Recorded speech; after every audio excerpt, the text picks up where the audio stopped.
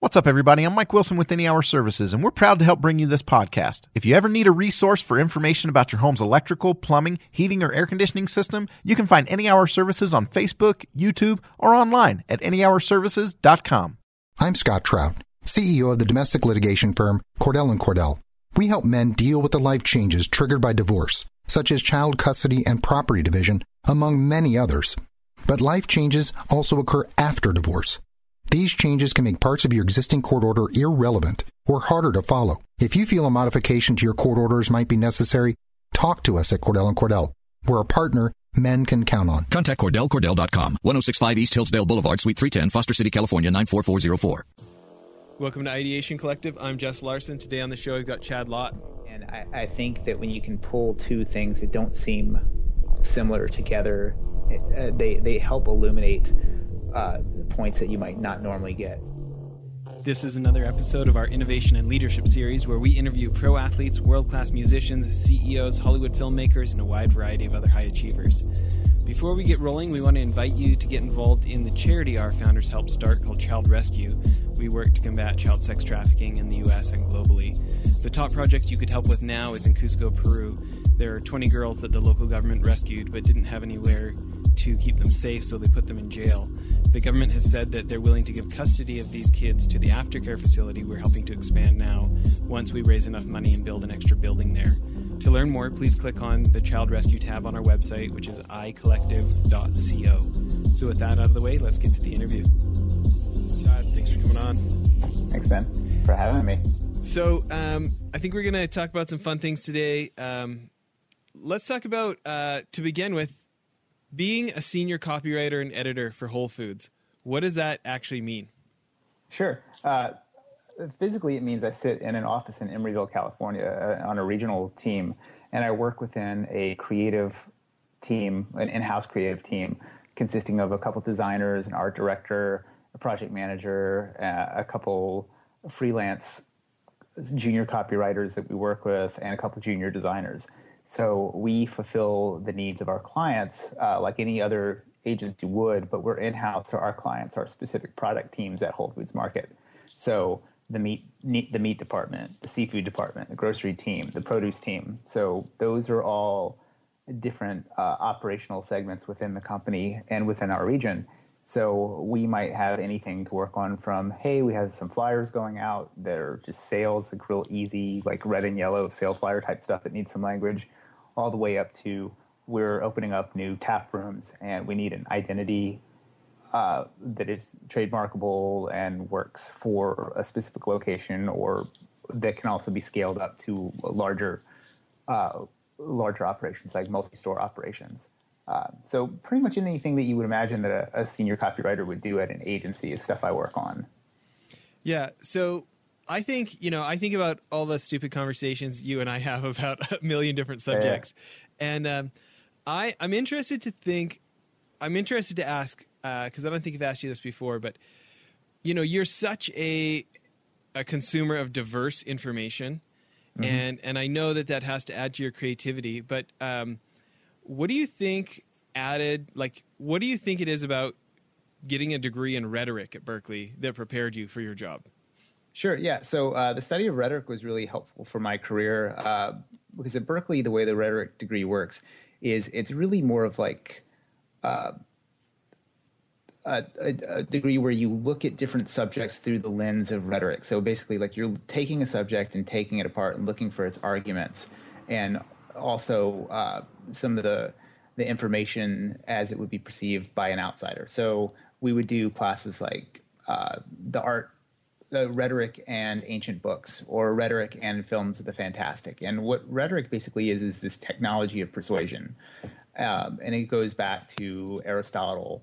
It's a very old idea. Like basically, like since people have been people, they've been trying to convince another person of something, and like anything else, they're kind of best practices. And the formal study of rhetoric is basically the formal study of the best practices of convincing people of things. In olden days, it was considered kind of like the dirty cousin of philosophy, because philosophy was at getting to the truth, and rhetoric was about creating an appearance of the truth. So, the appearance of creating appearances is all what advertising is all about. So, but really, as far as my career with Whole Foods goes, there was a course that I took called Green Rhetoric, which was all about sustainability, the way people present information, and we really studied like all these like small farm things. And at the time, it was kind of when Omnivore's Dilemma came out. So there were all these arguments about how people should eat and how they should treat the world through dietary concerns. And so that class left a really big impression on me. And I was also already working at farmers markets at the time. So I was able to plug in what I was doing in my daily life into the thing that I was learning. And after I graduated, that gave me a really strong, made me very competitive for working at a job at Whole Foods Market, where my job is basically to use words to convince people to eat a certain way. Yeah. And I'm thinking about, there's all these books about Seth Godin's book, Tribes, or, there's so much about gathering the like-minded people as a way to run a company, as a core philosophy. So I'm interested in, Whole Foods feels like it kind of has a cult following, right? Mm-hmm. So I'm interested in thinking somebody else who they've got a group of like-minded people. What kind of implications does that give you when you're thinking about what to write as far as trying to deepen the tribe, like make sure that you're speaking their language, or like how does that show up in your day-to-day work? As far as, I mean, a lot of people like Whole Foods, and then there's some people that like love Whole Foods, right? Yeah, totally. One of the things about Whole Foods to really always keep in mind is it's basically a grocery store, right? And I think it's a cult. I'm pretty sure. Well, it is a cult, but as far as like the thing that you go into, you're going into a grocery store, and what more than anything else, they're making an argument for a certain type of aesthetic when you're eating. So putting aside whether or not global warming is real or raising animals is problematic for the environment, like whether or not that is true or not. What Whole Foods is communicating is that there is a better way to eat. And that's kind of reflected in our copy and product selection. And I think people, kind of like your post-baby boomer, what's that book that everybody always cites in Silicon Valley, the Whole Earth Catalog? Not sure. Yeah. So anyway, like out of the baby boomers, out of the 60s, there were like really like these different sort of, I think, broad movements that kind of came out of that. And they're aesthetic movements. So one of them is technology, the way we think about technology now, like Apple computers, clean design, really slick interface. Like that's one way of going through the world, right? Like nobody's making these clunky, steampunky Babbage machines for mass production. I mean, some people have them, but, like no one wants to punch cards anymore. So, and the way that, technology is always improving, I think agriculture had an opportunity to improve because, food wasn't really that flavorful kind of coming out of the late 70s. It was the era of TV dinners and, really fast food was on the rise and a lot of people were just taking shortcuts in the kitchen. And I think along with some of the ideas from like kind of your hippie ideas like of communes and things like that, it led to this Back to the Land movement. And the Back to the Land movement really developed an ethic of eating that sort of came with it. And in the early days, you see like, just like sorghum pies and baked tofu everything and like nutritional yeast on everything. But what Whole Foods really did was marry kind of like more Epicurean flavor, food forward stuff with the environmental concerns. And it really just rode a cultural wave to success. Yeah. And so when you're writing, what kind of implications does that have when you're making copy decisions about speaking to that mindset, speaking to that tribe? So I know that the person is probably at least vaguely aware of some of the concerns that an average like foodie or an average and sustainable food advocate might have. So I know that they're starting with a basic language. So I don't really often think about re-explaining terms. So people kind of at this point know what grass-fed means. So being really up on the specific type of language that somebody might be looking for in a product, like because a lot of people come to Whole Foods looking for solutions to concerns they have. So one of the things we're always trying to push forward is that like we've already done a lot of the thinking about these things for you, and that in addition to that, we selected the best tasting stuff. So I'm always looking to communicate basically two things: one, that the product is super safe, and more importantly, that the product is delicious.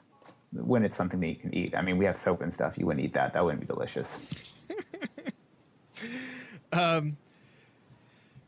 So I know that you, like, I remember when we were out there and you took me to that amazing barbecue place, which, P.S., who thinks San Francisco has amazing barbecue? But they totally do, right? Well, there's one spot that's okay. It's like, compared to anything in Texas, like if you're coming from Austin, Texas, go get a burrito someplace. I mean, really just... If you're from Kansas City, don't be offended. Yeah, if you're from Kansas City, you should definitely try like Cioppino or something really specific to the Bay Area. Like, so, I mean, the company we're talking about is 4505 Meats, and they do a great job, but the South just has California beat on barbecue. I will say it was a highlight of my Kansas City trip, the barbecue out there. But you worked as a butcher in the butcher shop, right? In the meat store before Whole Foods. Do you think that gave you a leg up? Do you think it made you bring a different mindset to the job? Absolutely. I would consider my time spent working at farmers markets and in a meat shop to be more important in a lot of ways than my rhetoric degree is, because I was like face to face with people selling things, really like, you know, every single customer that comes up to you gives you a chance to refine your sales pitch, you know, and over time you learn what words really work. I mean, to give you an example, very early on in working for this company, I was very proud of how different they did things. Like, you know, their slaughter facility is on the ranch. It's humane as it gets. You know, it's like a Temple Grandin designed facility, and it's pretty cool, right? And some other stuff isn't so cool. And one of the things that is surprisingly not cool is some kosher facilities are not as and not as humane as you would want them to be. And so I got in this, not even really an argument, but a lady came up and she said, well, kosher is just as good as this. And so part of my sales pitch was I showed her a video of a kosher slaughter facility. What do you mean, like on your phone or something? Oh, yeah. We had a laptop at the counter. I was like, let me show you what kosher is all about. And I showed her like some rabbi standing in front of a dude chainsawing the neck of a cow. And it's gnarly. You know, it's not a cool thing. And that lady walked away mad and she didn't buy anything. So I realized, like, okay, like we're not really selling the fact that we don't torture animals. You know, what we're really selling is that, you know, the animals live a good life. They don't meet that end, but also let's talk about flavor. Let's talk about the benefits of grass-fed beef. Let's talk about why dry aging beef is awesome and why, like, it's a pretty cool thing for your ranch to do salmon restoration when it can. You know, those things became more important, and just having fun with people. That's another thing I try to really bring to copy for Whole Foods Market or anything else. You know, when I'm selecting clients, you know, or clients are selecting me, I like to bring like a little bit of mirth and humor. That's kind of, I guess, my trademark copy is I just like to have fun with language, and, you know, I'm not against a pun or something like that if it helps make the sale. But it really, like, I find like short, funny, transparent, and meat's really interesting because, you know, there's that classic critique of animal agriculture called The Sexual Politics of Meat. And that book is very anti the meat industry, but I think it makes a lot of really great points about why meat's so easy to sell.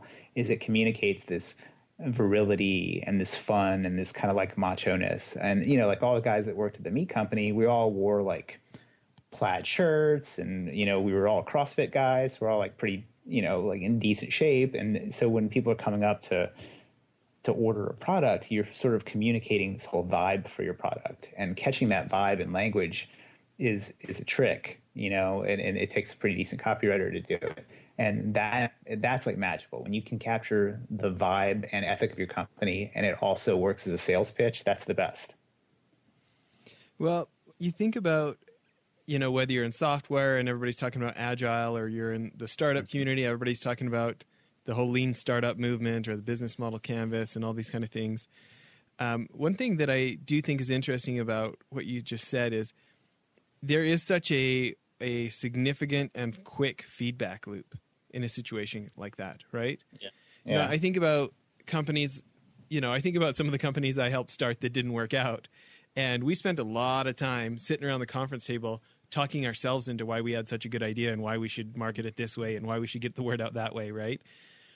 Where like, Steve Blank, Eric Ries, the Lean Startup Guy author, his Stanford professor, Steve Blank, great author. He always talks about like, no idea last first contact with the customer. Right. Like you're not going to learn. He talks about getting out of the building. Like you don't learn anything sitting at your desk.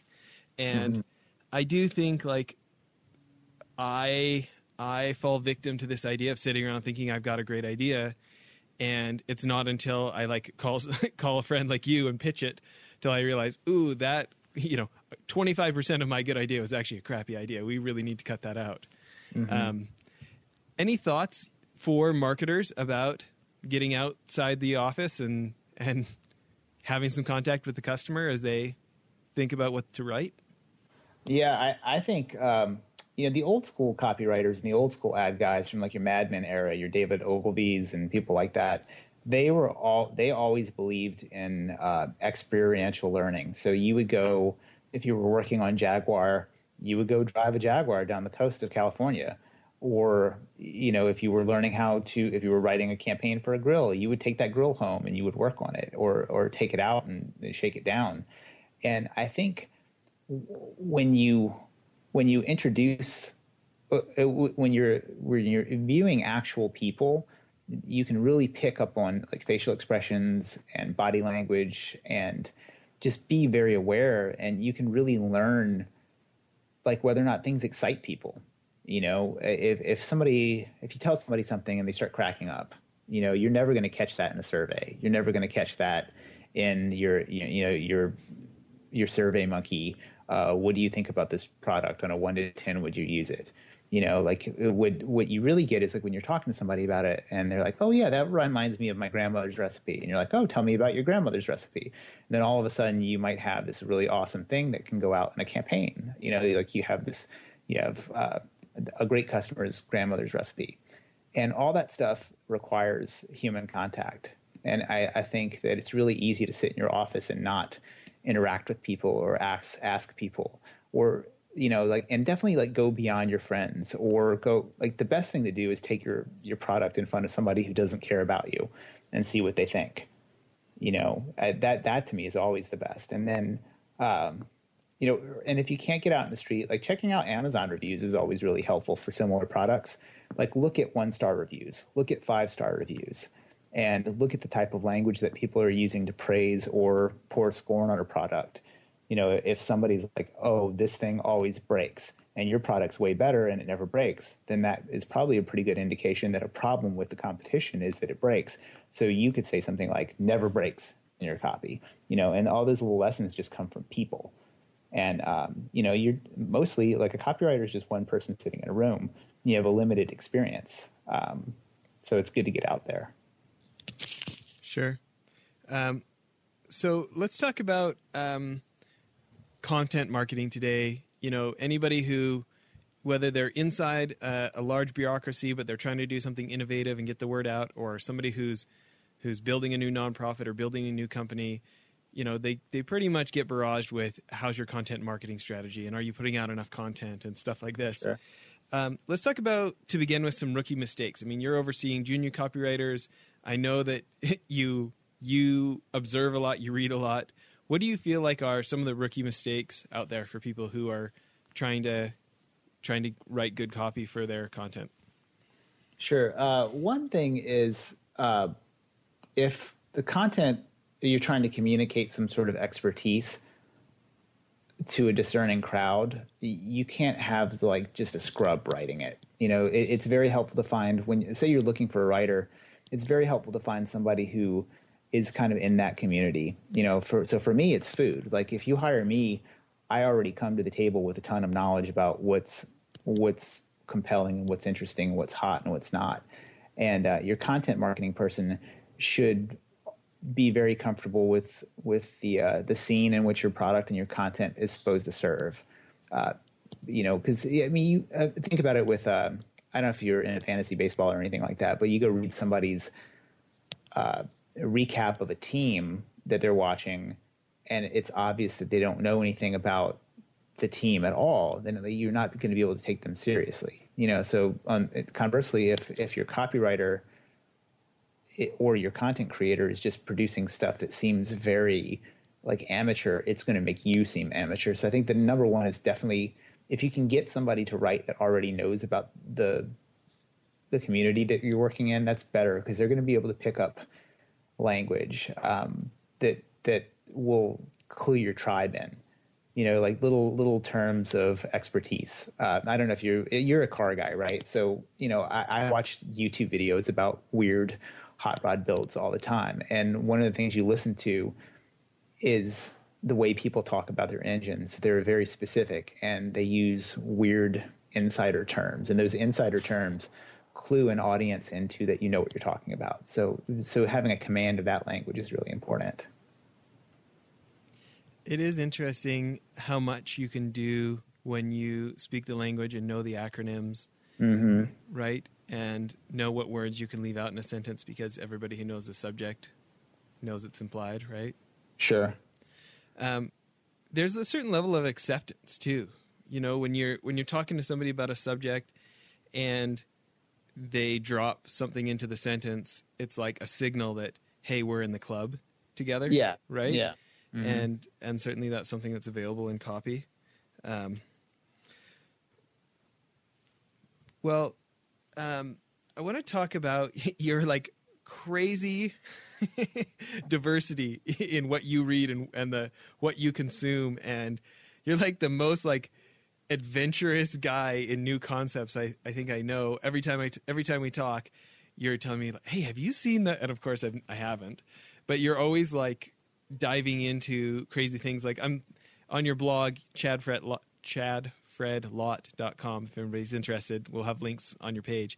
Sure. You've got like, you're talking about like the witch hunter's manual from the Dark Ages, and like, have you always been like this? Have you, do you think you've done more of it? Like the more you did, the more you wanted to do? Where do you think this like intellectual curiosity comes from? Well, I was raised a little bit like Boo Radley from To Kill a Mockingbird. Like I was raised by a shut-in. And so I had like basically two sources of entertainment. One was a Encyclopedia Britannica, and the other was a television that was always tuned into the Nashville network, and which always was really not appealing to me at all. But it kind of, so I had these two things going on in the background of my head as a little kid. Is I had this book that you would open up, and I don't know if you remember, but the Encyclopedia Britannica, but it sort of functioned a little bit like the modern internet does. You would read an article about something, like, say, something I was really fascinated with were like World War II battleships. And then you would get to the end of an article, and it would say something like, see also General Patton. And so you're like, oh, well, what's this mean? So I've always been very interested in pulling threads and just going deeper and deeper and deeper into things. And I love making connections between totally seemingly non-connected things. Like that's a feature of my own personal writing that I really admire it in other writers. And I think that when you can pull two things that don't seem similar together, they help illuminate points that you might not normally get. So like, I think you were talking about the Witch Hunter's Manual. I can't even remember what that was about, but I might. Yeah, but your blog is like so likely to cover like anything from like Star Wars to Metallica to like something that just went viral yesterday, and you're not afraid to cover like Aristotle and like the Chewbacca lady, one blog post apart. And so I'm interested, by the. On this show, we're trying to get as many different kinds of experts on to try and spark new ideas that maybe don't naturally go together, to see if something awesome can come out of it. Sure. And I think, I don't know, I feel like there's a lot of novelty, which we know humans are attracted to, in remixing things. Mm-hmm, mm-hmm. Yeah, and I think a lot of my interests are really, I guess, if you were looking at my biography, they would sort of make sense. Like, okay, Well, I was super into heavy metal when I was a little kid, so that leads into an interest in something like Dungeons and Dragons, which leads into an interest in mythology, which moves you right into the territory of philosophy. And once you're in philosophy, it's like the gates open. You're like, okay, now what am I studying? Am I studying ancient philosophy, which is more geared to how do you live the best life, all the way to modern philosophy, which seems really geared towards like how do you completely tear apart and question everything. And I find that like rooting it into like pop culture is always very helpful for me, because I think Carl Jung was kind of onto some stuff when he was talking about archetypes. You don't see that much variation in how people think or even what certain things mean. Like you look throughout history, you see the same stories, the same patterns coming up and over and again. And the reason why I like all these different subjects is, if you're thinking about archetypes and patterns, you can recognize archetypes and patterns in all kinds of different subjects and tap into novelty. And I find the novelty is really thrilling and kind of addictive. And, finding out some weird thing is just something that gives me a thrill. Yeah, I do feel like you're like the most likely guy to be like, have made a discovery and be excited to share it, which makes the rest of us want to learn it. By the way, do you know this Vimeo series by Kirby Ferguson called Everything is a Remix? Mm-mm. It's awesome. You should totally watch it. It's kind of you. But I do feel like you're like the most, you're my only friend that's like going vegan and also like really into jujitsu and wants to go build AR-15s, right? Like, yeah. Well, you don't seem to like fit nicely into everybody else's boxes of, is he this kind of guy or that kind of guy? Yeah. I find like I really want to find things that ultimately make my life better. Like I have like really two goals in life. One's to pay off my house and the other is to make my wife happy. Those like my main goals.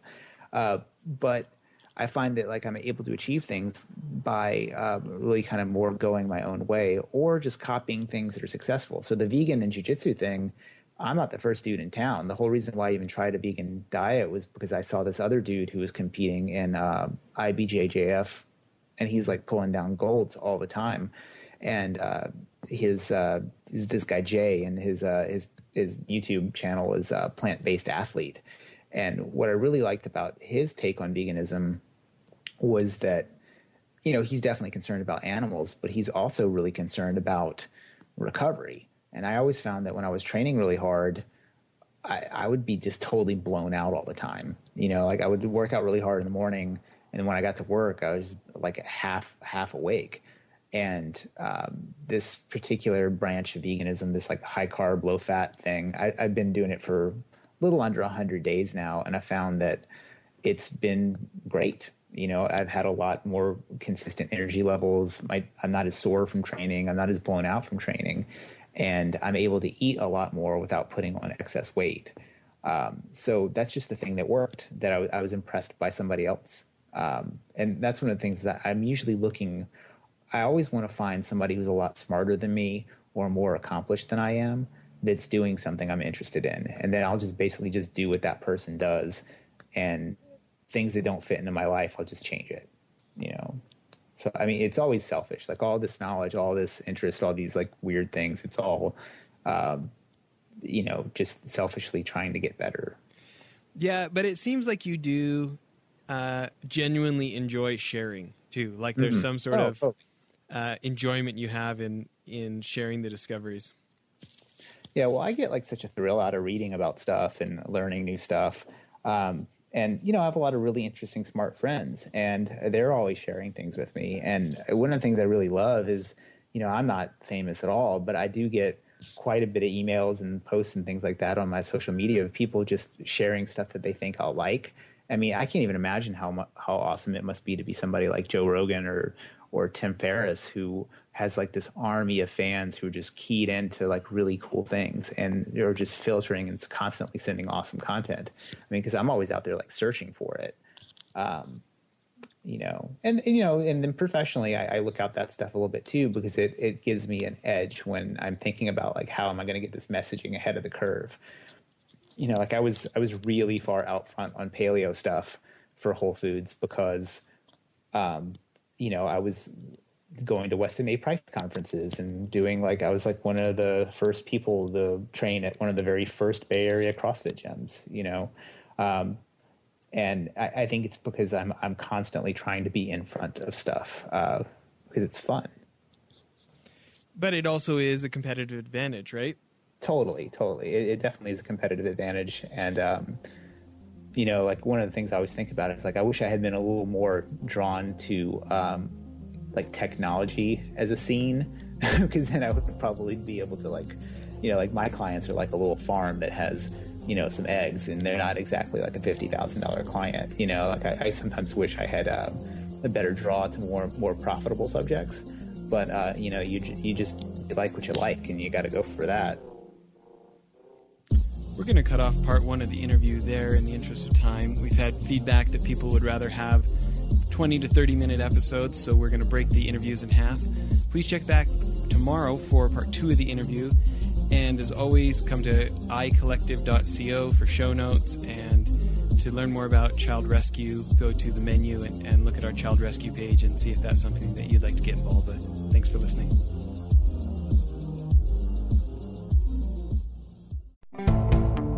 Now's the time to find your color, your paint, and everything to get started during Red, White, and Blue savings at the Home Depot.